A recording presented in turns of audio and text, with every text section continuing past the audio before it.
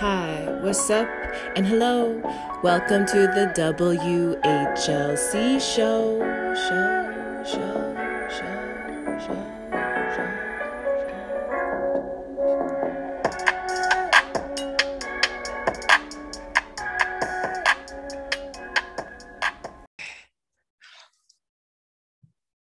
Yay, look at us. Figuring stuff out. Okay, cool. Well, my podcast is super informal. I don't know if you had a chance to listen to any of it, but this will be the best mic quality and probably podcast quality ever. So congratulations. Yay. You are the first. And I usually don't have interviews, so this is really exciting to have somebody on. I'm usually not being interviewed. Like with my job, I'm so used to like being in your shoes. So this is exciting for me. Cool. Well, it's a back and forth. So if you have questions too, throw them my way. But I just wanted to get started with some jujitsu questions first, and then we'll kind of get into more topic specific questions about massage. So yeah, what got you into jujitsu? So I was originally training with a friend of mine who's a professional boxer. I was like on this weight loss journey and kind of just getting burned out with just running and doing the gym thing. And a friend of ours connected us to work together boxing. And he trained in the same gym that our current professor was using as a place to host his class. So my boyfriend and I actually met at the gym. I was training with my boxing coach and he was training with his jiu-jitsu and Muay Thai coach. And so that's how we initially met. And then we started dating. And then he's like, you should try jiu-jitsu because my boxing coach had a baby and our schedules just got too crazy and hectic to make work together. And he's like, you should try jiu-jitsu. And I'm like, I'm more of a stand-up girl. And then I just was like bored with the gym. And so our professor's wife also trained and we had become friends. And I was like, hey, would you ever just like work one-on-one with me just to see if I really like it? And she said, yeah, I'm actually doing that with another girl who wants to get started. Her husband trains also. So it was just the three of us. And then in January of 2019, COVID has me so thrown off on years. Yes. I started my first like group class. So really my boyfriend takes credit for it because he really was like, you should try it. And then as I got started and I started falling in love with it, he's like, you should have done this like a year and a half ago when I told you you should have. So, but I'm really glad that I did. It's just been so fun. That's cool. I really love that. I love first thing that stuck out was like getting bored with the gym because there's like a running joke in me and my husband's relationship where he's like basically makes fun of me because the only way I'll work out is by having someone try to kill me. Like the only way I'll like really push, like I'm not one of those people that's gonna like push and grunt and like yeah, next set, like in the gym. I'm just like not one of those people. I'll do like as much as like needed and no more, no less. Yeah. And so he's like, good thing you have jujitsu because nothing else gets you really like out of your comfort zone. Yeah, I'm really glad I did. So I definitely give credit to TJ. It just took a lot longer to get into it than when he first really started pushing. Cause I was like, my brother was a basketball player. Like he wasn't a wrestler. Like I didn't grow up around wrestlers. So it was just very out of my comfort zone. And I'm like, I don't think so. Like I like stand up, but That's so it funny. was so fun. And starting with just a couple of girls in like a small setting, I think really helped to like ease into that transition. Cause we're a like dominantly male gym. And when I first started, like way more than we are now. So it worked really well. Yeah. I was fortunate enough to start with like basically Tom wanting to do drills at home and me just being like, okay, fine. And we did that for like 6 years. And I was always annoyed, like, oh my God, he just asked me again, can I try something? Can I try something? And then after 6 years of panicking, like in basic side control at home with someone I trust. I got a lot of that out early. And then once I was in a real class, I was like, okay, it's kind of the same. We're going to be all right. We're not right. He would come home from class and be like, let me show you what we learned tonight. And I'm like, I don't like that at all. So no, I don't want to go do this. If, like you guys spend a couple of hours a night just doing this to each other. No, thank you. What's wrong with you people? Yeah. And I started in yoga. So I was all like airy fairy and by myself, just like trying to do these cool flows. And then he would show me like jujitsu solo drills and be like, yeah, just put that in there. It kind of looks the same. Just do it. And I didn't even know I was doing jujitsu moves until it came to apply them. And I was like, oh, this is like a forward lunge. Oh, this is like a pigeon pose. Like I was just like all up in the yoga world. It's ironic to be on the other side of like, because, it's like non-harm, but in jujitsu, if a yoga person saw that, they'd be like, you're breaking all the rules. Right. Like, Exactly. like, well, it's about both. So the other thing that stood out to me was striking, which is really cool that you started in striking, because I did karate like as a kid, but it was like Young America in a grade school. So I don't really count that, but, and you're like punching air. So it's like, cool, katas. Right. But my coach, Natalie, she is like 10 years of Muay Thai, really, really good on the feet. And watching her fight, I started doing striking classes just for cardio, and like, I really liked the footwork aspect of it, where I was like, this kind of applies to jujitsu. It's, you got to be able to move your feet for takedowns. And I literally felt like Bambi on my feet. So with striking practice, which I don't do it very often, it's maybe like once or twice a month, if that, but I think it's really helpful for developing the footwork for stand-up in jujitsu.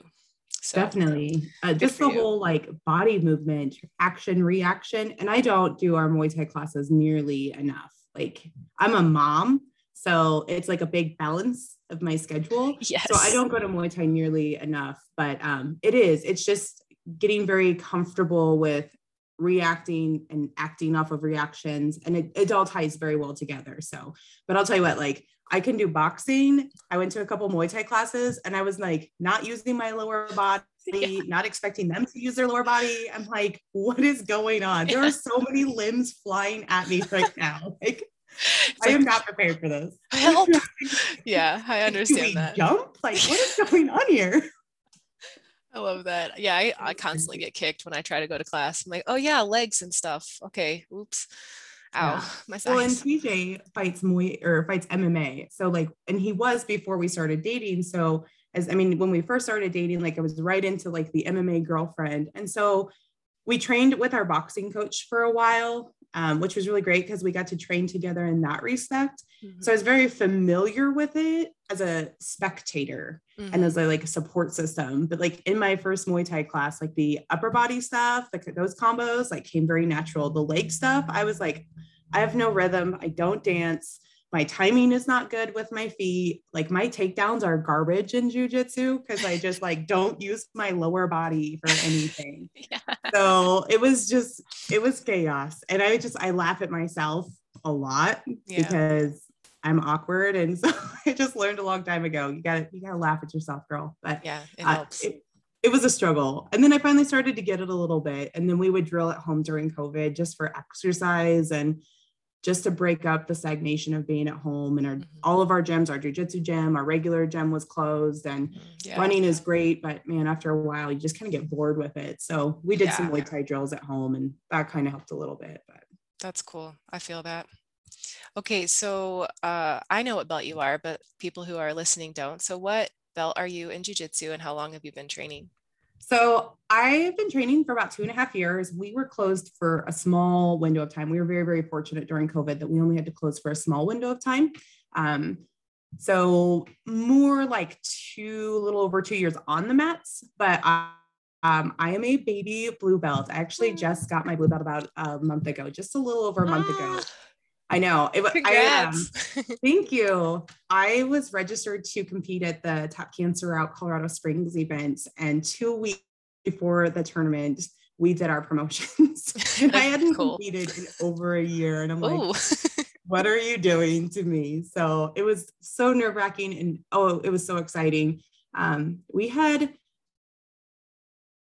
3 women, including myself, promote to blue. And we have a very small group of women that train regularly. And now all but one of them, I believe, are blue belts, which was really cool because we all kind of started around the same time frame. Yeah. And so now we just have this fierce team of women now. So I was very excited and very humbled to be able to promote with some of my other female grapplers. And then of course, a great group of guys that were promoting as well. So we had this huge promotions class, and it was just a really big, exciting day. That's so cool. I love that you guys came up together. I think of people like that where you and I were like jujitsu siblings. It's like we're growing up together. Don't forget this, brother. Yeah, it was great. Love that. What is one thing that you love the most about jujitsu? So I would have to say probably my most favorite thing about jujitsu is the community. So you and I just came back from Role Model Camp, which Yeah, was just a yeah. couple weeks ago. And it was just, oh, my heart was so happy just to have all of these absolute total strangers in a room, like 250 plus women, It's which fine. was amazing. Yeah. And you just connect because you have this similar interests, right? Everybody trains for their own reasons. Like you're super competitive, you're just looking for an outlet, you want self-defense, you're trying to lose weight, whatever. But you'll have this common interest, which is just trying to simulate murder on each other in a very loving situation. Yeah. And I love that. Like you go to a tournament and you're competing against this person and your goal is to win. But when the match is over, you're hugging your friends, you're connecting on social media, you're supporting each other in your journey.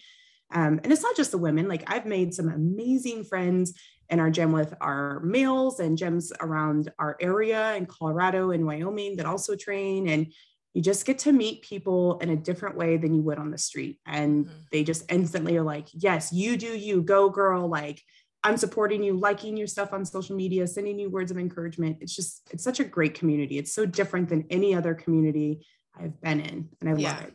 I feel the same. That's, if I were to be asked that, that's the same thing I would say for the most part. And just like, it's such a good energy outlet, like for stress management, or if you are someone who's just hyper, like I'm a hyper person. My mom used to be like, she used to sing to me like hyper in the diaper, hyper in the, and I just remember that as a kid. I've always just been like super high energy. And if I don't manage it, it'll turn in on me and I'll start feeling a little like anxious and crazy. So having that outlet super important. And then I just feel like jiu-jitsu is like a refining process. And if you are real enough and honest enough to go through that refining process, I think that's what makes the community so so awesome, because it takes a rare bird to do that because it's It really tough, does. you know? Yeah. And it's great because you get to connect on the mats, but then as your relationships grow outside of that, then you get to be a part of their life, right? You get to watch their kids grow up. You get to watch their kids graduate. I mean, there's a couple kids, they're older than me, a couple people from our gym whose kids just graduated high school, and they have a son that's a couple years older than my daughter. And so we get to see each other outside of the gym, and just, it's so great to have that connection with people. And it would literally have not come from anywhere other than we trained together. So it's great. I love that. Same. It's really cool. Just being involved in, I mean, and jujitsu is like, not to make it weird, but it's kind of intimate. Like you're close. You're not just like patting hands. Like you're like, it's vulnerable too. Like you're putting your life in someone else's hands on a regular basis. And that just creates a connection I don't feel is created anywhere else if you're on like a intramurals soccer league or something like that, right. you know? Right. Because you literally have to, day one, never met you before. I'm trusting you with my body. I'm trusting you with my life, really. Like, I'm going to let you cut off circulation, cut off my blood flow. I can't breathe. And I'm trusting that when I tap on you, you're going to let me go, or you're not going to just go ham on my shoulder joints, or, just really rip that arm bar in. And I walk out with like 3 arms because now my like arm is like in 2 pieces over here. So, it is like, you have to have trust in a stranger, and it's amazing. Like, it's such a cool environment to be in. It is. Yeah. Don't be scared if you're listening, ladies. It sounds like scary when we're talking about it, but it's not that scary. And the more you do it, the less scary it gets. So just like, and I like talk when I'm grappling with people, like in the gym and in competition. Like my last competition, I was like trying to chat with this girl as we were going, and she wanted nothing to do with it. But like when I'm rolling in the gym, especially with our upper belts, like I'm going to get my butt kicked and I know it. But like when he's like going for a leg, I'm like, no, leave my leg alone. I don't want you to have my leg. This is my leg. Or I'm like trying to grab something. Like, can you just give me that arm, please? Just do me a favor. I need that arm. If you could just bring it over here, hand it over, leave it there. So, I mean, it's fun. Like we all laugh and we joke and we have fun with each other. Mm-hmm. Yeah, I definitely am I'm not a talker in competition. Even like before, like if you come up to me and you're like, hey, we're in the same bracket, like where are you from? And be like, we'll talk after. Like you are someone in my mind that is murdering my future children, and I'm out to get you. So it's no offense, but let's talk after we try to kill each other, like for the future. If you're listening, keep that in mind. If you compete against me, don't fucking talk to me. I love it. Me, like So we were in our match, and like I'm very familiar with my mats. And so when you go to a tournament, you don't know what you're stepping on. Like they're rougher, they're like slicker, whatever. And my feet were like sweaty from just walking around in sandals. And I step on the mat and I'm like, whoa, right? Like my feet slide a little bit. And we're like going for takedowns. And I'm like laughing to myself. Like I take it very serious. I'm extremely competitive, but I'm just like, oh my gosh, my feet are just so like slippery. Like I'm just sliding on the mat. Nothing. She wants nothing to do with it at all. Like I went to grab her lapel and I like kind of brushed her nose as I went for it. And like, I'm an I'm sorry person. I will apologize to you for everything. I'm like, I'm really sorry. Nothing. It's like, we will not talk until we are done. Right. Samurai style. Yeah. I was like, I had her in technical mount and she was like working for it and kind of breathing heavy. I'm breathing heavy. We were in Colorado Springs, which is like almost twice the elevation of where I'm from. And I'm like, oh, I feel you. Like I'm dying. Nothing. Like there was nothing there. Like I was just like, well, okay, I guess we're just not going to be friends right now, which is totally fine. But she didn't want to be friends after either, I felt. So I was just like, okay. Well, see you later. On to the next. Best of luck. I'll see you at the next tournament because we're probably always going to be in each other's bracket. So cool. Anyway, you'll love me eventually. I will make you. Right, right. Forced upon you. So. Yeah, I love that. You will be my friend. Okay. Right. Cool. So what does your training schedule look like? Are you like a 5-day? Are you a 2-day? I'm probably like a 3 to 5 day on a like average training week. I like to try and get in closer to the 4 to 5, but with my job and I'm a mom of a teenager who's extremely active. And so sometimes like it's more 2 to 3 if I'm lucky, but I really shoot for 3 to 5. I always try to get a gi class and a no gi class. And I always try to make it to an open mat if possible, but our open mats are on the weekends. And so sometimes like weekends are just family stuff. Like we're out of town, the kids are busy. But I usually try to shoot for 3 to 5 days a week. That's my goal. I think that's a pretty steady pace personally, but I mean, you came to that workshop I was mentioning, just like pace is about like, it's so individual, like everyone's life circumstance is so drastically different. So it's hard. Sometimes I feel like there's this like competition, this unspoken competition of like, well, I love jujitsu more than you love jujitsu because I have 15 gis and I train every freaking day, twice a day. And it's like, well, is that a measurement, an honest measurement of like love for jujitsu? I don't think it is. Like maybe you just have a different life setup and that's what allows you to like pour so many eggs into that basket, but other people don't have that opportunity. And yes, that's so much like that is yes. She's like, hallelujah, amen. I used to be like a 2 times a weeker, and sometimes though, like if it was competition prep, I would try to go at least 4, and like you mentioned, get an open mat in there. But I recently just struck a really nice balance of 3 days a week, and it's like on, off, on, off, on. And then on the weekend, like the weekend is like as needed. Like if I feel like I didn't get hard rolls during the week, I'll go to the Saturday class or something. But I really like my weekends to get out in nature because like moving back to Colorado, like we kind of came here for both jiu-jitsu and the mountains. Right. So I need to spend time with mama. Right. Well, and so I do jujitsu and I'm a cardio freak, and jujitsu is like its own cardio, right? Like you can be a marathon runner and come into your very first jujitsu class and 2 rounds in, you're dying because it's just a different type of cardio. And I have found that I have to have both balances. Like to be at my peak performance for a competition, I have to have cardio outside of jujitsu too, just for my own stamina, my own breathing practices. But I also train twice a week virtually with Jess, who we had at camp. And so I'm lifting twice a week with my own lifting program, and with working full time and being a mom, like I either go lift today or I go to jujitsu class today because they kind of fall at the same time. And so 2 days a week, I'm trying to fit in my lifting. I try to maybe team that up on a weekend where I can lift one day and do open mat. But like I'm training in ways outside of just jujitsu because jujitsu is my hobby. Like I would love to say that I'm going to be good enough that I could make it my career, but no. You're like too soon. No, like I'm good enough, but I'm still pretty much garbage. So everyone feels like they're garbage. Yeah. Even like people who have been doing it for a billion years, they're like, yeah, you always feel like garbage. I mean, there's moments where you're like, cool, I could eat up white belts for breakfast, but Right. Most people are always like, just the type of people who get into jujitsu are so like self-critical. If they're like, good, they're self-critical. So most of those people are still like, oh, I've got so much to learn. I'm a piece of crap. So. And there's days where you go and you are the hammer and you're like, yes, my takedowns were on point and I was setting up that submission I've been really working for, or I was defending that. And then there are days that you are the nail.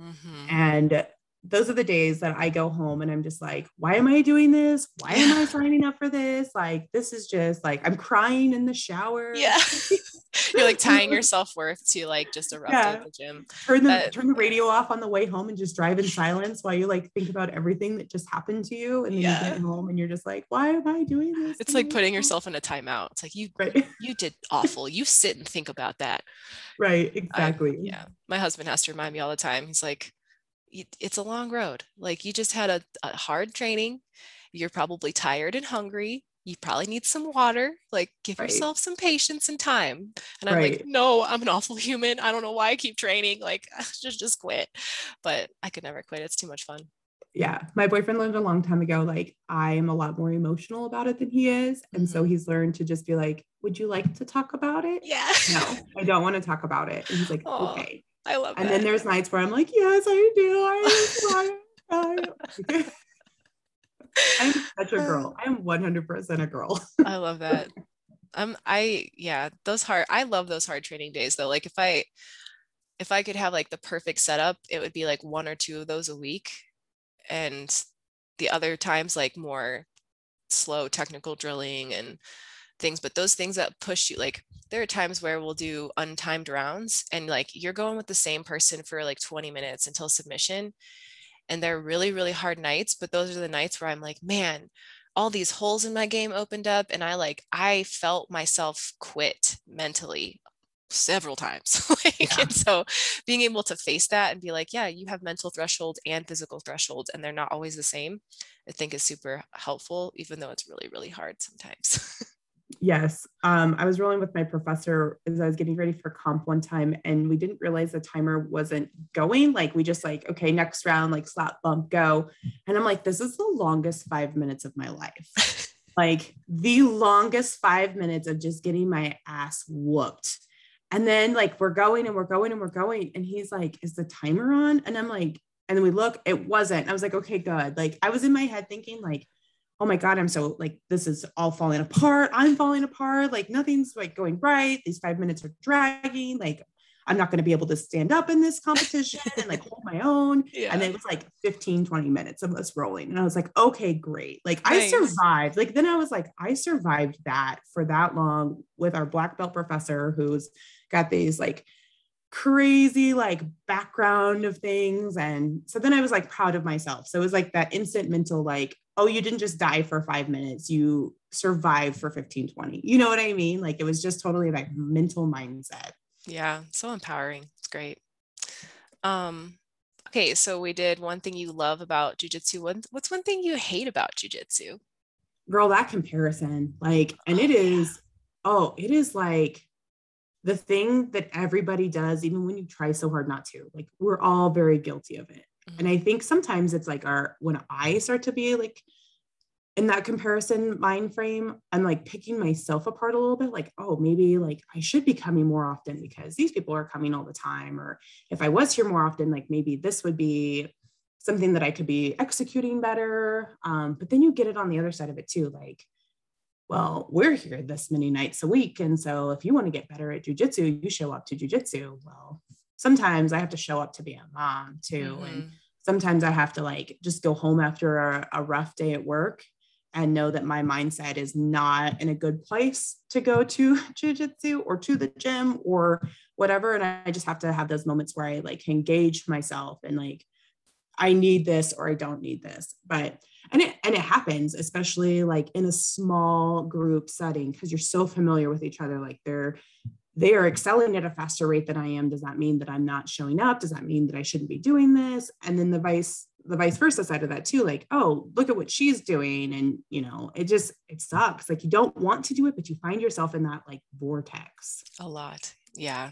And it's weird too, because in like the group or the coach's perspective, like their job is to challenge you. They want you at the gym because they want you to get the most of your membership. Like they have their motives for like kind of, you know, running the guilt train on you of like, why aren't you here every day? Which is a part of their role. So it's like it's a weird balance, I'm sure, for them to, you know, understand people's different life circumstances, but also be the person who's challenging those circumstances and helping them grow within those circumstances. It's definitely a delicate balance. And I also think like, you know, people are so different in the way they process things. And I love to think about food in that sense, where like, if you can sit down and eat a 6-course meal, good for you, but not everybody can do that. And if you are someone who is going every single day and still getting like quality training and quality learning in, then fuck yeah, do it. But if you're not that type of person, it's okay to adjust accordingly. And I think it's a real, another like strike of balance of like, am I here with quality, or am I here and just checking a bunch of attendance boxes? Am I actually paying attention during class and getting something out of it? Or am I just showing up because all you gotta do is just show up to get better? Like it's definitely a balance, I think. And it's subjective. Like if your goals are to be an ADCC champion at black belt, then you got to be there every freaking day, like Elizabeth Clay lifestyle right away. Right.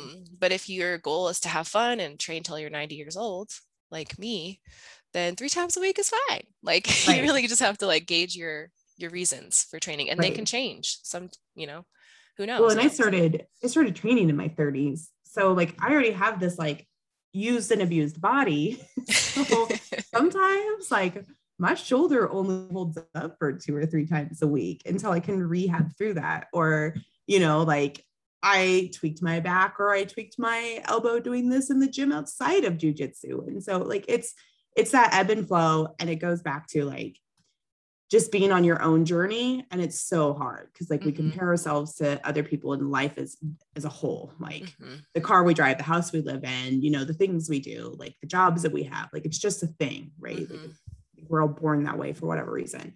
But man, it's in a small gym setting can be really tough about it, and then also really supportive. So sometimes I'm like, man, I wish we had like a huge, like different people every day so we could get different bodies in to train with.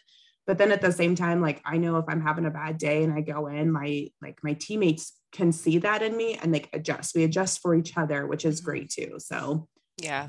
And that helps with like longevity in training. Like if you are someone who is training every day of the week, it helps to have that ability to adapt. Like today is I just showed up and I'm winning for that. So like I'm going to play bottom. I'm going to let the crazy 4-stripe gigantic white belt guy like get his Kimura and, you know, run around like a dog who got his bone. Like, look, I did it. Look, I did it. Like, that's okay.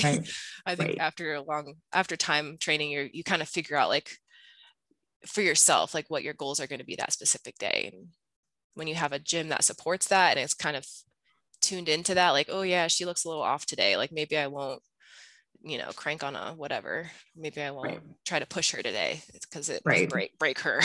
Like that's helpful.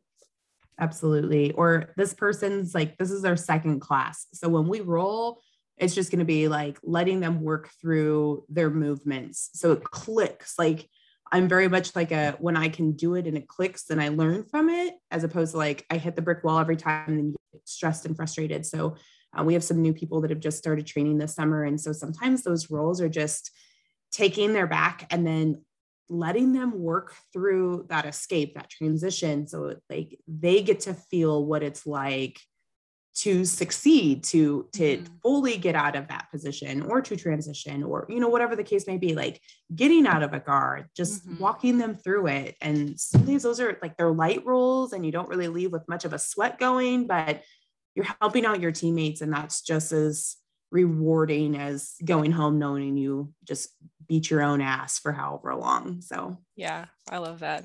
It's definitely a balance of the two. Let's see. We'll get into our 5th question as we lead into the specific topics there. But you mentioned like shoulders. Have you ever had like a really severe injury where you had to like go get surgery or whatever due to jujitsu? Not to jujitsu. So I've been an athlete since elementary school. I was a basketball player. I played volleyball. I did track. Same. In high school, I had just a reoccurring annoying shoulder issue, and it was minor, but it was like leading into like a more extensive rotator cuff issue.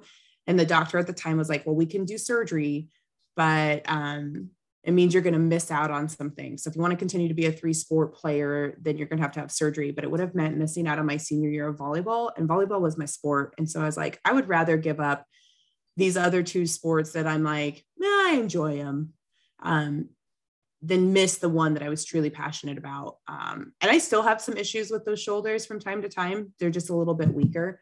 But it was never anything major until like post-college as an adult, playing in a volleyball league at our local YMCA. I jumped, I came down, my lower body, my upper body went 2 different directions, and I tore my ACL. Ooh. Like in half. Like we're looking at the MRI, and the doctor's like, so there should be something right here. And there's not. So I had to have surgery on it. This was like 10 years ago. And I was like probably the most unhealthiest in my life I had ever been, which didn't help any of that recovery process. And he's like, you tore some meniscus in there, which we'll go in for surgery. We'll replace the ACL. We'll clean some stuff up. You'll be fine. You'll walk out of the hospital. It's just going to be like 6-week recovery. And I woke up and they handed me a set of crutches, and they were like, this was way more extensive than we thought. So my meniscus tear, like it tore, but one part of it like kind of folded, and it rubbed away my cartilage in my knee during that time between the injury and when I could have surgery. So they had to go in and do some, like they basically like drilled holes in my bone to create like a blood flow to build up scar tissue to replace the cartilage that had been worn away. And so I was on crutches, no weight bearing, no bending for like 8 weeks. So that's severe. Awful. And like, I lost a lot of muscle, right? Cause like that happens when you're not losing it. And 10 years later, weight training, I still could not fully develop back that muscle in my leg. It's so weird. Like if I flex, my legs are different. They're strong. I just like cannot regrow muscle around that area, which is super weird. So that would probably be like my most like severe injury. And it wasn't jujitsu related, but sometimes like that knee bothers me a little bit, and I'm on the mats and I'm like, I can't do leg stuff today, or this is bothering me a little bit. My ankles are trash from being a basketball and volleyball player. Like, I don't even know how my one ankle is still attached. I've rolled it so many times. Like, like it's awful. And like, you're working and you pop your ankle from time to time, working leg stuff, and nothing major, but maybe you're a little tender for a couple of days. I do not know what I did, but during training, I tweaked my levator scapula in my left shoulder. And so like I had to go start seeing my chiropractor, and regular treatments with him, like everything gets back into place and it doesn't prevent me from training. But when it flares up, then I'm like, okay, we're going to have to take a little bit light until I can work through this treatment with him, and then I'm good to go. So I K-tape when I need to, just as a precaution, or if it's a little sore, like I K-tape it just for added support. But yeah, I've been very fortunate not to have a major jujitsu related injury. I've seen them happen in my gym, freak accidents, all very like shoulder related. So like, I like right up front, like I'm just like, I'm here to train. I got to go to work tomorrow. Let's take care of each other. Yeah. Yeah. It's helpful to bring that, or at least make a statement like that before you start rolling too. Just like, hey, I need my arms. So if you get there, could you take it slow? Like if you have the correct control, you should be able to. So yeah. And at our last competition, like we had our first match. So it was just me and this other gal in our division. And so we had a match. There was a match between us, and then our match. And then the match between us, within like the first 19 seconds, I have no idea. I missed what happened, but the girl was laying on her stomach. They're cutting her gi and her rash guard off of her, like cutting up the sleeve of her gi. It was a big deal. And so I went over to the gal I was competing against, and I'm like, I'm all about the competition here, but I have to go to work on Monday. So like, I'm down to like go crazy, but just so you know, like, I'm not here to hurt you or anything wild like that. Cause we'd seen some injuries. Like it just happens in the sport, especially at a competition level, like everything gets turned up another level or two. And she's like, me too. Like I have to work on Monday. Like we're here, let's compete.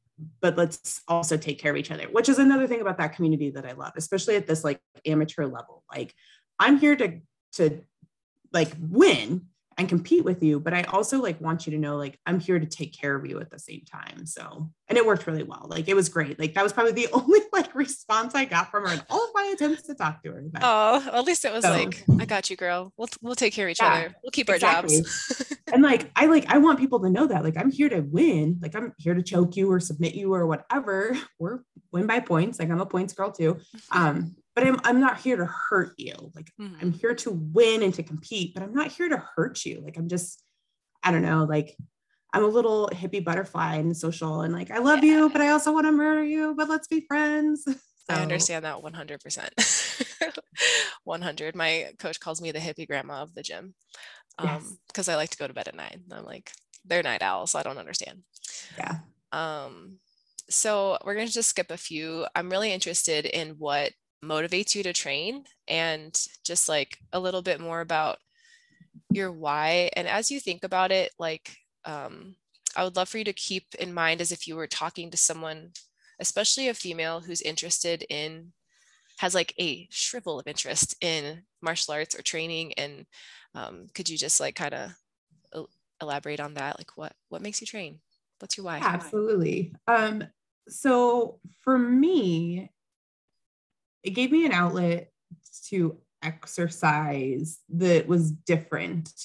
And I'm a female, right? Like I'm not a small petite girl by any means. I'm taller, I'm built broader, but that doesn't mean that like I'm just fierce and ferocious and able to handle myself. So it was a lot of the self-defense side of it. Like it was going to give me a way to burn calories, work out in a different way, but also give me some skills to defend myself if I was ever in a situation. Like you always think it's never going to happen to you until it does. And we live in a very small community, and so we feel very protected. But then you see like people posting on social media, like, oh, I was walking to my car from the grocery store and this man approached me, and I'm just letting you know so other people are aware of it. And it was really ironic because I had only been training for maybe a month.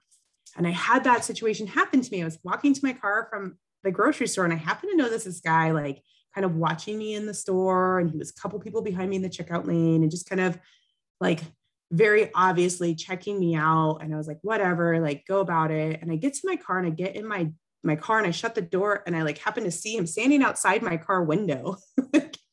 He had followed me and I was completely unaware of it. And I just kind of cracked my window a little bit, and he was just like trying to get my number. And in my head, I'm like, a month ago, I would be panicking, like full on, like, what do I do? Like, how am I going to protect myself? Like, can I scream loud enough? You know, my keys were in the ignition. I had no like weapon to use, but I'm sitting there and I'm like, okay, if he reaches in the car, I'm going to grab his wrist like this and do this. And like in my head, I'm like thinking of all the ways that I could protect myself if needed. Or if he came up behind me before I got my car, I'm going to do this. And that was a month in, and like 2.5 years later, like, I just feel like, oh yeah, there's so many other things I could do in that situation.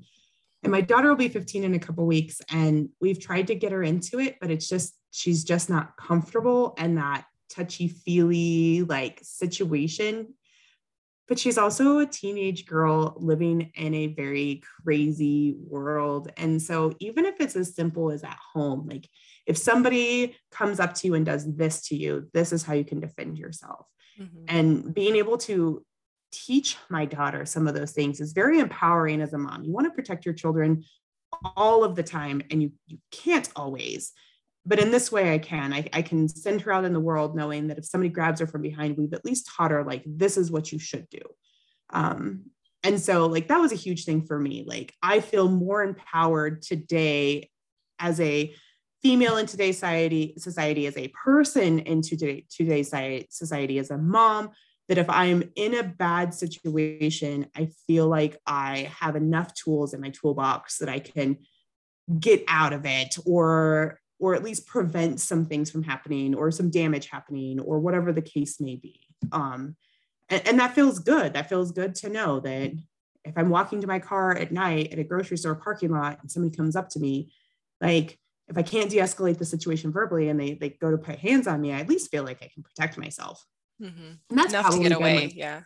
Yeah, that's probably been like the biggest thing Like I went into it looking to exercise. I went into it as a competitive person in their 30s. There was no way I was going to be able to really be an athlete on a regular basis other than like community volleyball leagues or whatever. So it gave me an outlet to compete and to learn and to do that. But man, I feel just empowered as a woman. I have friends who are like, I just don't know how you do it. Like, why do you fight? I don't fight. I learn, I train. Like, I'm learning to take care of myself and I'm learning to take care of others at the same time. And that's the big thing. And my friends are like, oh, I might try it sometime if it was just this group of girls or if it was just that. And I'm like, okay, well then come sometime. Like you don't have to roll with everybody. You don't have to partner with everybody. Just come.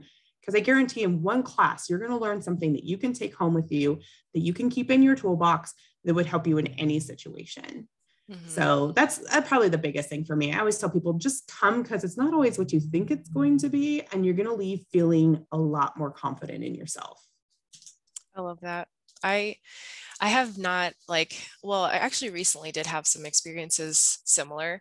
One of them, my husband was with me and we were just like with some friends, and this guy like had a puppy with him, and we were just like messing around, and one of our hippie friends like wanted to pet the puppy, and Tom and I think something that develops without really it being intended is like this spider sense of like, ooh, I don't know about this character. Like you just become more aware of people's mannerisms, body posture, like all kinds of things. And as soon as we saw this guy, Tom and I we looked at each other like, oh, and we were like calling our friend back, like, come back, buddy. You don't want to mess with this guy's dog. I mean, it's a puppy, and then lo and behold, he had probably like some kind of mental disorder where he was just going through these crazy emotional loops, telling us the same story about, how he like tore his Achilles in skiing. He's like, do you know how much snow is up on Keystone right now? And he's like, oh, because I didn't warm up. Like, I'll be warm up. Did you fucking hear me? Like, he's literally, and then like going really sad and then going really like aggressive. We were just like, this guy's unstable. We should not be so close.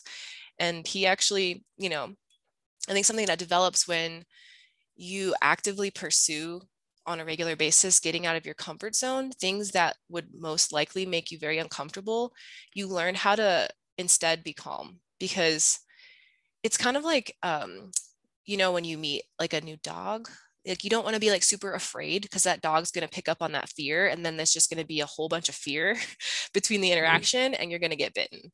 And so I think the same thing is true with people. Like if you really just hold a calm space around yourself, even if they're crazy and like aggressive and trying to attack, it's almost like a little filter. Like they're gonna be like, oh, like she's not responding like I thought. Like she should be afraid. This is fucking weird. Maybe I shouldn't keep going forward.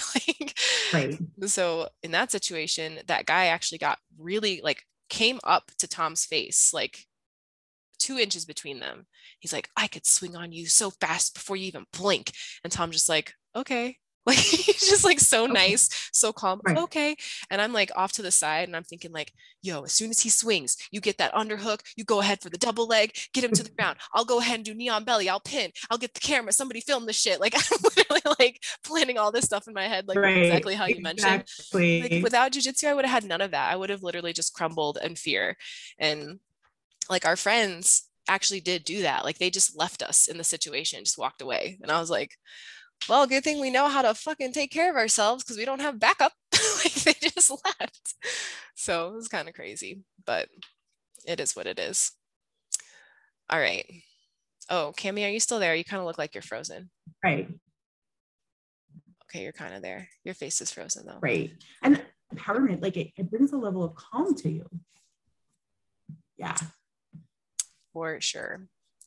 Okay, so yeah, can you hear me okay? I can hear you. I think your camera is a little frozen. Oh, we back. Oh, good. Oh, good. We back. Okay, let's move into, so I had asked Cami to come on to the podcast because I did a workshop on injury prevention, which had a big piece about recovery inside of it and just how important that is for preventing injury, for managing injury. And she is going to talk to us about some massage therapy. And she is a former massage therapist, yes? Yes, I am. So, and we can get into the details of that as we get further into it. But yes, I actually have my associate's degree in massage therapy, which was probably one of the most exciting times of my life, really, just because of the time that I was going through massage therapy school. It was just a different world in massage therapy then. And I practiced for 7 years.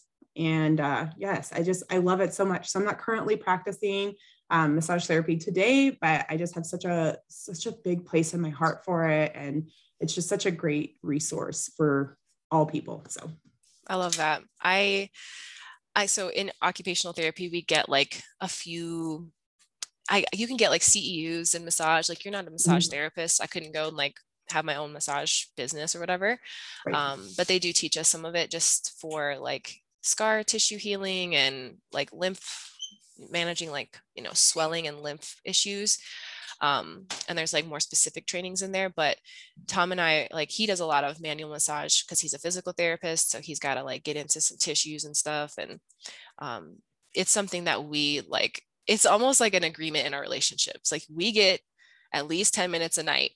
Like we're not like, we don't pass on this. And I'm actually really bad at it because I'm a freaking bum. And when I'm tired, I'm like, my grips hurt. I don't want to massage anything. Like, do we have to? And he's like, come on, at least 5. Like, this is what keeps us going. Don't forget. And then we do it. I'm like, thanks for pushing me to massage.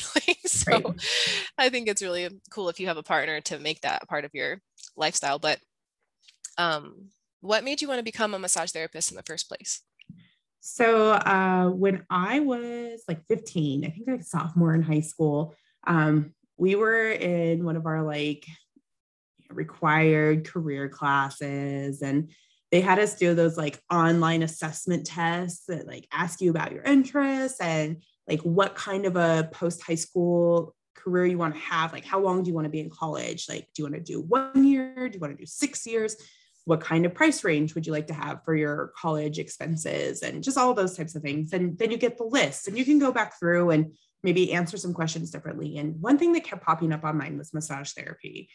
And I, when I was little, I wanted to be a nurse. As I got older, I realized like, that is not my calling. Like, yes, I want to care for people, but I don't know that if somebody came in with this gaping wound, that I would be like the best person in that situation. I would not be calm, cool, and collected. I would be like, ah!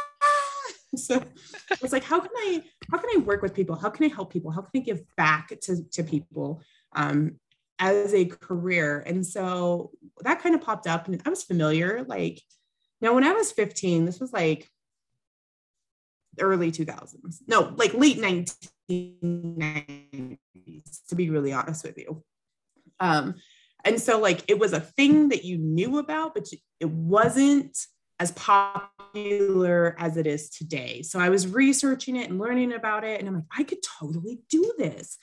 And then our school counselor at the time was big on like helping people job shadow. We can't really job shadow a massage therapist, but what I was able to do was get a free massage from a local massage therapist to experience it. Like, this is what it feels like on the receiving end. So that was my very first massage. And ironically, I ended up working for her for 7 years after school, which was totally like not related, but just like a cool like add-in feature to my massage story. And so I did. I went to school, and I was able to practice for as long as I was, and it was so amazing. Like, I got to work with different people for different reasons. It's a lot like jujitsu. Like, they came in for a different reason. Like, their life experiences, their journeys, they were just there for like something relaxing. They'd had a stressful week. It was a gift, or they had chronic muscular issues or chronic pain or whatever. So you got to work with different people in different settings. Every day was different. Every client was different. And you were giving back to somebody on some level. And it was amazing. I loved it so much.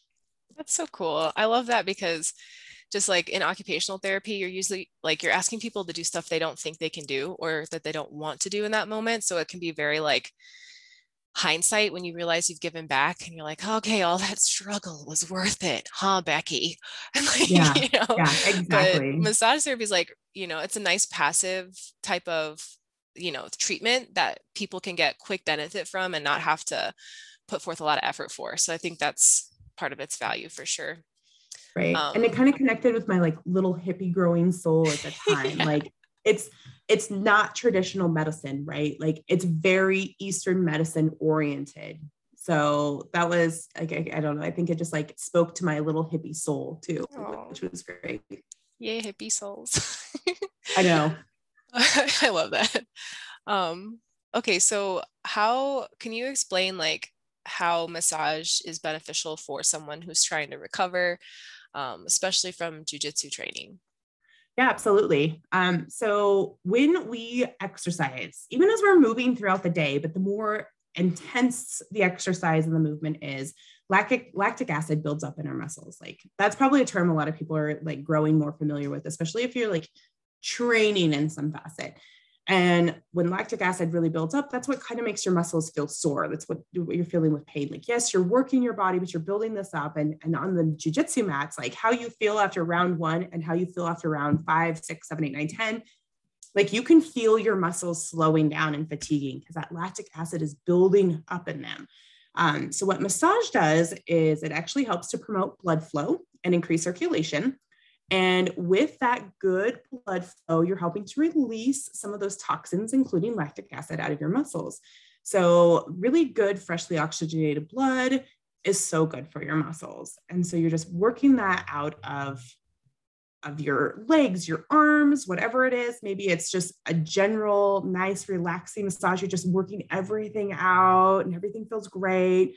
Or you're like, okay, man, my legs are killing me. And you're just really focusing, maybe working in a little bit deeper. But massage really just helps to increase blood flow, which is flushing your muscles out of all of the garbage that builds up in them.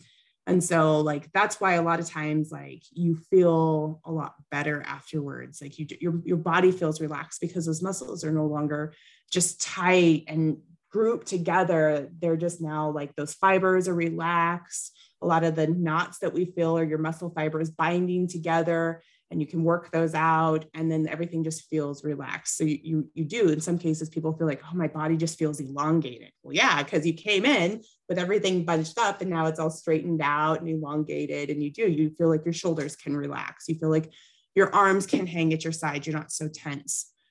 So that's one of the biggest things with massage is it just helps to increase good, freshly oxygenated blood flow to your muscles and releasing the garbage that we store in them out so they can flush out of your system and you can kind of start fresh. I love that. That's a really cool explanation. What it made me think of, because I'm a big advocate for blood flow. That's another reason why I'm like, do some type of light movement. Like that doesn't require like expenditure, but it gets your blood moving. Even just walking, like it does. It's so simple, and our bodies are so ready to recover that we just have to do a little tiny thing to get it to like go into that mode. But I was wondering, like, because I know just a lot of us, especially with the whole COVID situation that was so recent, it's like touch has gone away, and you have to like ask, like, are you hugging? You're hugging? Okay, cool, let's hug. Right. Like you even have to like, it's like a courtesy now, which for, the right reason, I suppose. Right. But I'm wondering if, because you know how they talk about like when you hug someone, there's like a drip of oxytocin that comes out, or like there's hormones that change when we feel touch, and especially if it's the right kind of touch in the right circumstance. So I'm just wondering if there's like any science or like explanation for just that part alone having effect on like your nervous system's ability to recover. Absolutely. So massage, and this was the one thing I learned when I went into school, because what I thought it was and what it was very different. But if you and your husband are at home and you guys have some training, so you kind of understand, but like just walking in, like states that don't require education or licensing, like really get on my nerves because there is a level of safety concern with massage because it does affect so many parts of our body. Like, yes, we're touching each other. So it's our skin, right? Like good regular massages helps promote good, healthy skin. It's great for your muscles. It's great for your gut, your blood flow, but it also does affect your nervous system. Like touch does. Like if somebody touches you, you feel it, right? Like your senses are going off. And when you like somebody, like, oh, I have a crush on this person, and they touch you and you feel like that electricity going through your body, like that's your body reacting to that. And they say when babies are born, skin to skin. Well, that's touch, like that's direct contact. And so baby massages, just like putting lotion on babies, it's so good for their development. There is a psychological side of it. And that's why a lot of people struggled throughout COVID, like not being able to directly have physical contact with another person. They need that side of it. And so a lot of people went through some states of depression. I mean, we saw suicide rates increase because they just weren't good coping mechanisms available to us in those times. And you felt like you couldn't have that interaction. And if you were living by yourself or whatever the situation may have been, and you weren't getting that day-to-day handshake or hug or high five or whatever, it does really affect the psychological side of things. And that, like, I would have people come in and just cry during their massages. And they would be like, I have no idea why I am crying. And it's because touch activates something in your body. And in some cases, there was a box that you had sealed up with this trauma that you didn't even realize was there. And the psychological side of it, like, opened that box, and it was just all coming out in your massage session.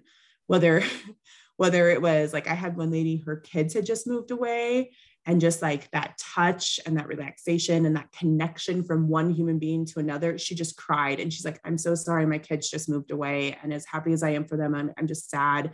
And I said, girl, you just cry it out. And she did. And after her massage, she's like, I just thank you so much. Like, I needed that relaxation of my body, and I just needed to let all of those emotions out. And it is a connection between two people. That is so freaking beautiful. Like, yeah, that is so beautiful. I there's like a phrase that Tom and I always like, we say, it's like, you store your issues in your tissues. And so it speaks directly to that. Like, it's a cute phrase, but it's like also very real and important. So like, that's so people are like, oh, I carry my tension in my shoulders. Like, when I'm stressed, I like pull my shoulders to my ears and I just walk around like very like, ugh. And yeah, like, there's a lot of things going on with that. Like, yeah, your muscles are not getting good circulation because you're like bringing them up in an unnatural state. Doing that is creating your muscle fibers to bind together. So yeah, you are getting some knots. And you're storing all of your stress in one area. Like, as a hippie lover and an Eastern medicine practicing girl, like, energies are a thing. Our chakra zones are a thing. And I'm passing my energy to you, you're passing your energy to me. And there's a lot that goes on in a massage. And one of the things that we were taught in school, and at the time I did not understand, is putting up your barrier. Because if you spend 8 hours of your day exchanging energy with another person, you are going to be so drained by the end of your day. And you do not always know what energy is coming in and laying on your table. And you have to learn to balance that and put up your boundaries. And we had gone to a CEU class one time where a person talked about like negative energy, and like during the session, she just saw red, like everything in her world was red because it was such a negative energy, which, not that the person is a bad person, it's just their energy they were carrying for whatever reason was just very clouded. And I was like, what are you talking about? Until it happened to me one day. And I was like, oh my gosh, like, this is a thing. Like, this is a very real thing. And so you have to learn to put up that boundary. Like you had talked about with your interaction, like, you just felt the vibe from that guy was off. And sometimes you feel that with a client, like, their vibe is off for whatever reason. And you have to work with that. And your goal is to like, okay, let's get rid of this negative energy. Like, massage is pushing all of this stuff through their body, like good stuff. We're opening up their energy zones. We're just working with everything. And it goes a lot into it too, with that whole like letting go. Your muscles are letting go, your body is letting go, and your mind is letting go. Yeah, man, I love that, because it reminds me of just like, in a weird way, like taking out the trash of your body. And if you're constantly overloading it with information and you never take out the trash, like, you're going to get tense. And it's important that you manage that, especially for preventing injury and recovery and stuff. About you're talking about, so anytime you're working as a therapist, period, whether it's mental, massage, physical therapy, occupational therapy, nursing, like medical field in general, you're going through so many people's traumatic response energy because they've gone through a surgery or they've been injured or they had a stroke. Like, whoa, when I first came out of school, I remember just like, I didn't understand that I couldn't be a bucket, and I was being a bucket and just filling up with these people's energies without knowing how to process it and shove it to the other, like shove it out basically. And so I remember coming home and just like staring at the wall, like, what did I do to myself? Like, I'm trapped in this position now. I have to be a therapist. I don't know how to handle it. I feel like I'm just reliving people's experiences and upsets and taking everything they say super personally. Like, whoa, if you want anything to help you develop emotionally, be a therapist. Go volunteer. Like, holy crap, you will learn that you really have to learn how to be a tube for that energy and like take it, throw it, take it, throw it. It's not yours. Like, don't hang on to it or it will burn you. Burn you out. So I love that. That was great. Okay. Last question. Because we're getting to time here, but I've really enjoyed our conversation. Also, real quick, are you wearing your role model shirt? I totally am. I'm so excited. I love it so much. It's like the softest shirt too. Like, I just want to live in it. Yeah. Same with, I got the little hoodie, the crop top hoodie. Oh, it's nice. Also, we might need to do another podcast just about camp because it was that great.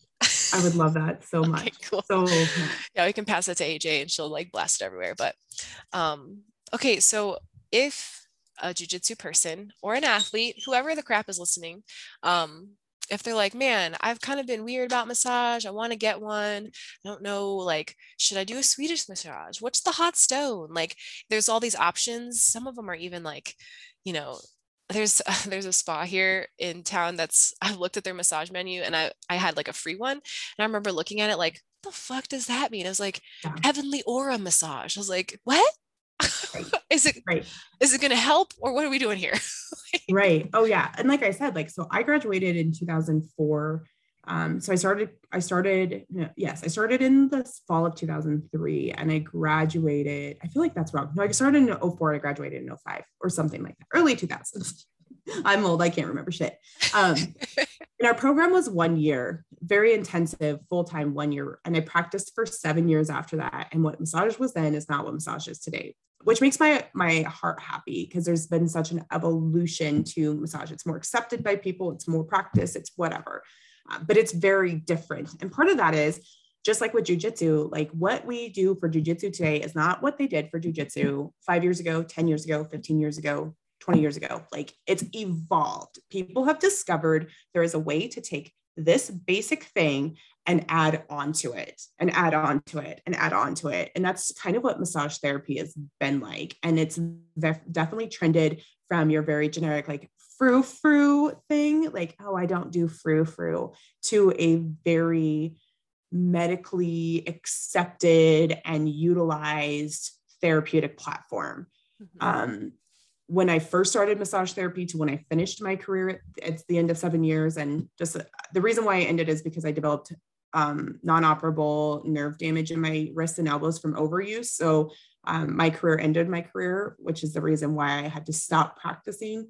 Which was very disappointing because I loved the direction we were going. We very much worked with insurance companies that would accept us, which is very, very, very limited. And it still kind of is in the state of Nebraska.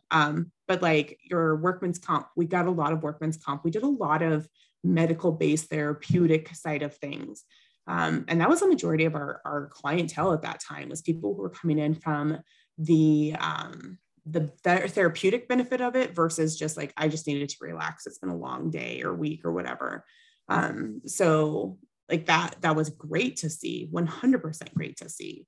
But you do see that on these menus, like Reiki is growing in popularity. Energy work is growing in popularity. You have your very much, this is a good platform for relaxation, all the way to, you're going to walk out of here feeling like you just got your ass whooped and it's going to suck for a day or two. And then you're going to feel like $1 million. So, and you can't put that on a menu. Like, I'm going to beat your ass for an hour and you will love me for it. Like, you can't say that, although that's really what it comes down to. Like, you're going to feel like dog shit, but then you'll feel great later. Yeah, absolutely. Absolutely. So that's hilarious. Which is like the best for jiu-jitsu recovery. Because it's funny, my husband loves like the deep hard massage, and that's why I'm always like, I don't want to, my wrists, my hands, like, and he's like, well, you're just going to develop grip strength, so just do it. I'm like, damn it, he turned it around on me, you're right. But I'm personally like a fan of the middle, and I'm sure it's subjective of like what you're willing to tolerate, but what's your opinion on that? So like the three big things that you see in regards to recovery that athletes are getting, they're utilizing. Like more sports teams are adding massage therapists, more events are adding massage therapists for the end of it, things of that nature, like your deep tissue massage, your sports massage, and cupping massage. Like cupping is the hype. We're going to get into that in a second, but deep tissue massage and sports massage are very, very similar.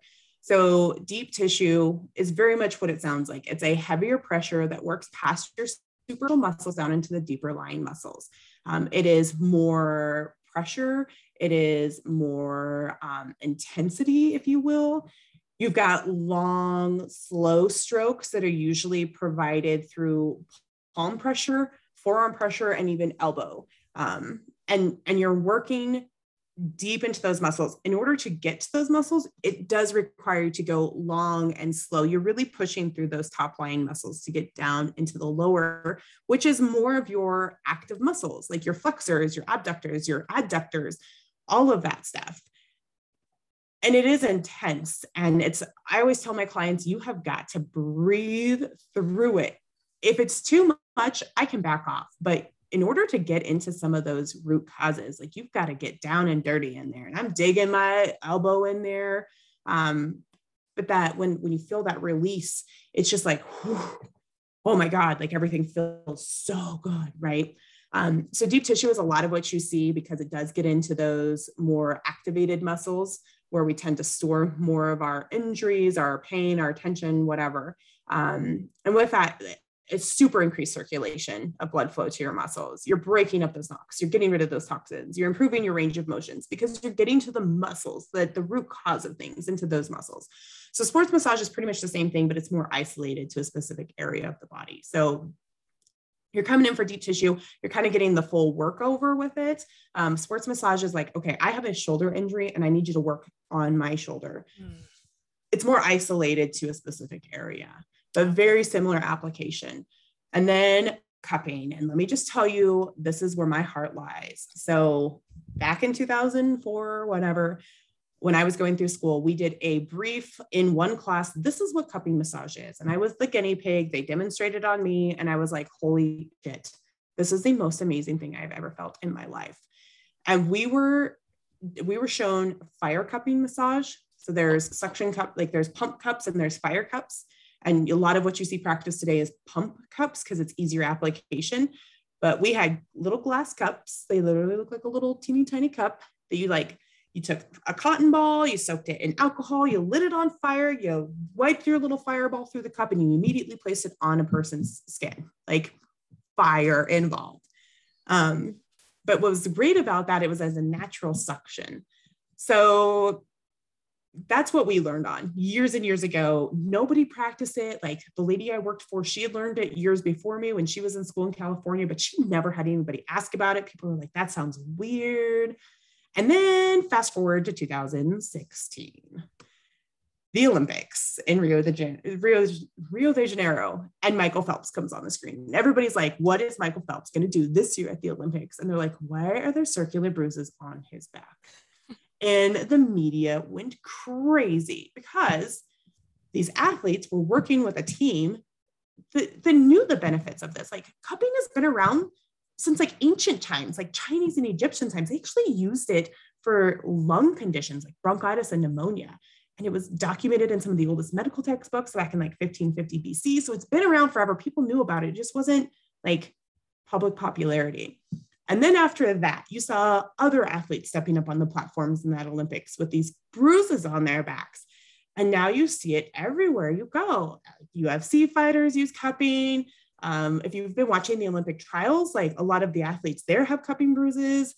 I have a cupping kit at home I use on my teenage daughter. Like during swim season, her back was wrecked and she showed up to swim with these like bruises on her back.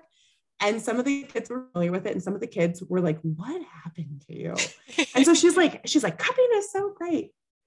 So what it does is you have this suction and you will bruise, right? It's kind of like a hickey because you're sucking your skin in, like literally like suction. Your skin rises up in the cup.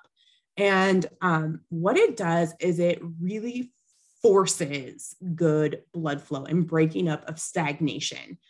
And I like to describe it to people as it's like getting a really deep tissue massage without somebody's elbow driving into your muscles. You're not getting that like, I'm giving you everything I have. It's a little uncomfortable at first. There is some pinching, obviously, as your skin pulls up into the cup. You do feel some pinching there. But it's one of those things, like for me, I have it done all the time.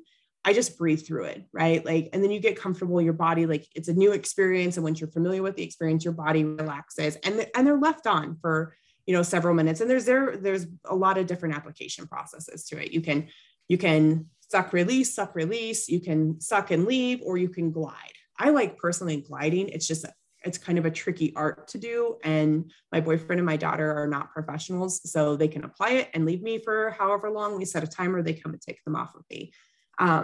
But it is so great for you because it's just doing so much without having a lot done to you. Like that blood flow is just going crazy, right? Because that's what you're doing. You're pulling the blood to the surface of the skin. Like that's what the bruising is, right? Like your blood, and you're just breaking up stagnation, and you're getting just freshly oxygenated blood just coursing to your muscles. And it's amazing. And you see it on people's backs, like broad surfaces. You can do it on your arms, your legs. You can do sinus cupping, which I've learned, but I would love to, especially as my allergies are raging right now and I could just cut my own sinuses. But oh man, it is such a great thing to do. And it's so easy on a practitioner. A lot of practitioners are introducing it into their practices because they don't have to strain their bodies. Like you can get great results for your client without having to strain your body at the same time. So you're seeing more people offering the service and getting the education in it. And you're seeing it more acceptable by people. And yeah, you kind of, they're like bruises, but they're not tender. Like maybe the first couple of days they are, but your skin is tender because you just sucked it into a cup for 15 minutes or whatever the case may be. But you feel good. Like as those bruises are healing, they don't hurt. They just look insane, but man, you feel so good afterwards. And I would say that that's probably the biggest trend that you're seeing. And it's great for athletes because of the intensity of the process. It's really getting to the root cause. It's really breaking up that stagnation. It's really forcing good blood flow to your muscles. I mean, it's amazing. My 15-year-old daughter has been able to apply cups to me for a while. And I eventually just bought like a suction pump, which you just hook a tube to it and you pump it out and then you go and you can adjust the suction of it. Whereas like Fire Cups is more of a natural suction, which I personally like because it's your body saying, this is how much we're going to need versus like I'm manually telling your body how much suction you're going to need. So either is great. One is a lot easier. Fire in any situation, especially when you're directly putting it near a person's body, like there is a level of danger. Yeah, exactly. Like your insurance company may be like, as a practitioner, you should probably just get a pump and not fire. Yeah. But it's great. I mean, it is. And you can order them off of Amazon, which I love because it's an easy way to get access to them. But it's another one of those things you have to know what you're doing because you can't just go like applying suction cups all over your body because there are like things you just can't do, like big no-nos in massage therapy. And if you're not educated, you don't know that. So please, if you want to do it, go to a licensed therapist. Yeah, at least consult with one or like exactly. At the very least, find someone on YouTube who is a certified therapist and showing people like how to use your cups at home, like at the bare minimum. At the very bare minimum, but just know like there are big no-nos, like big no-nos, contraindications. That's what we use. That is the term we use, the big contraindications. Yeah. So I always strongly recommend like seeking out professional services. And sometimes your time doesn't allow it, your budget doesn't allow it. So another massive tool that you can get that we have at home and use all of the time is a tapotement gun. That is another great tool to have. You can sit on the couch, you can go over your legs, your arms, whatever. And it's just a great way to break up that lactic acid. So you see tapotement guns are selling like wildfire. Everybody's got one. Athletes carry them with them to competitions. They're in their bags, they're in their luggage. They're phenomenal. I highly recommend you get one because it's something you can use at home. It's not, it's not powerful enough. It's not extensive enough to like cause any harm. And you can do it to yourself for free. Like the cost is the gun and maybe shipping. Which is honestly, okay, so my sister-in-law had one, and we haven't gotten to try one, but we're like, yeah, that looks like it needs to happen in our lives. And just like I said, to preserve like our hands and grips, because my joints are all tired from being ripped on the gi, and like I literally feel like I have granny hands. I'm like, you want me to massage? Your muscles are big. Like I don't want to. They're strong too. Like it's like rubbing a steak. It's hard. Okay. But with the gun, it saves us time, energy, and it gets to those deep tissues that I don't usually like to put effort into getting to. So we tried one, and it was like it was the best. We're like, yeah, this needs to happen ASAP. And the one my sister-in-law had was like maybe $60, which a massage is usually 100 plus if you're going to someone who's like, going to give you a good massage. So it's a really efficient, accessible way to start integrating massage into your life for recovery. Yeah, tapotement was a thing that we learned. Like massage therapists use tapotement regularly. Like it's a great tool in massage therapy. But like, I'll tell you what, like I had a massage not too long ago, and he had a tapotement gun, and we talked about it. And he's like, this has saved my body so much just using the gun, because we're getting the same benefits out of it, but he's not having to use his wrists, right? Like he's not flicking his wrists to do it. And I was like, oh my gosh, I wonder how long my career would have lasted if I'd had a tool like that, Start back up and just do double guns. Right, exactly. But it's such a great way to break up some of that lactic acid. Now, obviously going to a massage therapist, you're going to get a lot more extensive and direct and isolated type of a massage versus just a gun at home. But, and it's not like one of those, like, I hate when you go to like the store and they have like a massage thing and it just vibrates. Like, that's not really doing anything. Like those irritate me. Like, I don't like that feeling. Like, I don't want to just be like vibrated on. So like the tapotement guns, absolutely 100% worth the investment. Ours was a little bit more expensive than that, but it was still very reasonable. But it comes with, there's like 20 speeds to it, which is great. And then it has different heads to it. So flat surface, round surface, balls. It's kind of like a 2-prong thing, which was great for like going down the spine to your paraspinal muscles. So you can just kind of hit right along there. It's just, it's great. My daughter uses it. Our 11-year-old son uses it. You can use it on your hands, your feet, your back, your neck, your legs, your arms. I mean, pretty much anywhere you want. So they're a super great tool to have at home, and you get so many great benefits from it. So love it. Awesome. Cami, this has been an amazing time. Just like chatting it up, talking shop. I really enjoyed it. My jujitsu and my massage heart is so full. Yeah, really though. And also don't forget about the hippie heart. Like, I know. My boyfriend makes fun of me all the time. He's like, you're such a hippie. And part of it is like my nature. And a lot of it is like going through massage therapy, like the education and learning, like this is how we took care of ourselves before Western medicine. Like when you didn't have like a pharmacy down the street and you had to rely on touch, you had to rely on herbs, you had to rely on, water. Oh my gosh, water. And then all of its amazing benefits, right? And teas, and it's, I love it. So it's like just a totally different way to take care of yourself, which is great. Like I always look for like a holistic at home approach before heading to a doctor or heading outside of the house. And Western medicine totally has its place, but there are so many ways. I mean, if it didn't work, we wouldn't have people today. Like we would have just been like killing each other back in like the ancient times, right? Like cupping to cure lung conditions. Oh, it doesn't work. Well, everybody's now dead from bronchitis. Like there is no population. So like it works. It does. It has its place. So yes, I am a little hippie at heart. I love it. I love it too. Cool. Well, I would love to have you back on for just like a role model recap, just for fun. Absolutely. I mean, if I interview a role model, like that's going to happen just because like it has to happen. So, yes. And if you're not a role model, you need to be getting in on it. You've been sleeping. You need to wake up. Are you wearing your role model hoodie right now? I am. Oh my God. We didn't even plan this. I know. I'm going to get a picture of this because I think it would just make a lot of girls happy. Absolutely. I really wanted a crop top, but your girl is not like that comfortable with her body right now. Like I'm going through a lot of changes and I'm like, I know I will wear a t-shirt hand over fist. I will have the crop top and be like, I'm gonna wear it. Like, no, I don't. I just don't think I'm ready to like do that. I have stuff like that too. I'm like, I bought this when I was in a confident moment, and now I'm looking at it like, who the fuck bought this? Like, I know. And I was like, confident Cami, all of camp. And then like I had that like realistic Cami moment, and it like those crops were so cute. And I'm like, girl, get the t-shirt. Cause like, you're going to get home and you're going to be like, okay, this is Cami. Cami's right here. Cami's a t-shirt girl, not a crop top girl. Ever growing though, ever growing.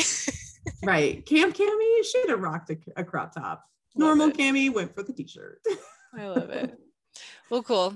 Thank you so much for coming on and just sharing your story with jiu-jitsu. I always love to just dig into people's like background scenes as far as jiu-jitsu goes, especially females. And then just sharing a little bit about your professional background in massage too, I think is helpful for current athletes or people who are on the fence about getting massage. And I'm always interested in those type of alternative practices first as well. Like if I can handle it myself, that's great. You know, if I got in a car accident and I lost my shoulder and I need stitches and surgery, thank you, Western medicine and pain pills, like cool. But Absolutely. you know, it's very circumstantial, and I always prefer to be preventative and proactive versus reactive, which I feel like Western medicine can be more like reactive, which we need both. So just thanks for sharing that and a bit of your heart. And I hope you have a great rest of your day, and I'll let you know when the podcast is coming out. Sounds great. Thank you so much for having me. It's been so fun. It was good to see you and reconnect again. And I'm definitely down for a role model recap. Yes. All right, Cami, I'm gonna let you go. All right. Talk to you later. Bye. Bye.